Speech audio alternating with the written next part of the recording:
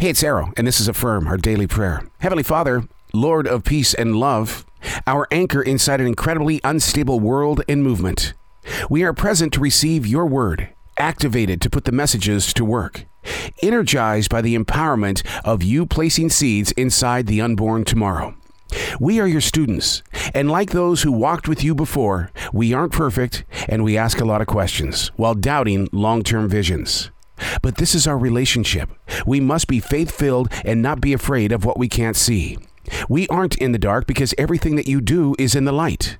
We embrace the current changes in our society. With you, we have the strength to replenish the lives involved in our communities. We must learn to work well with each other while developing an enriched respect for what makes us so different. Let us all grow forward.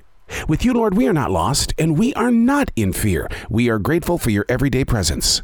I'm Arrow, sharing with you the wisdom required for tomorrow while the sun rises today.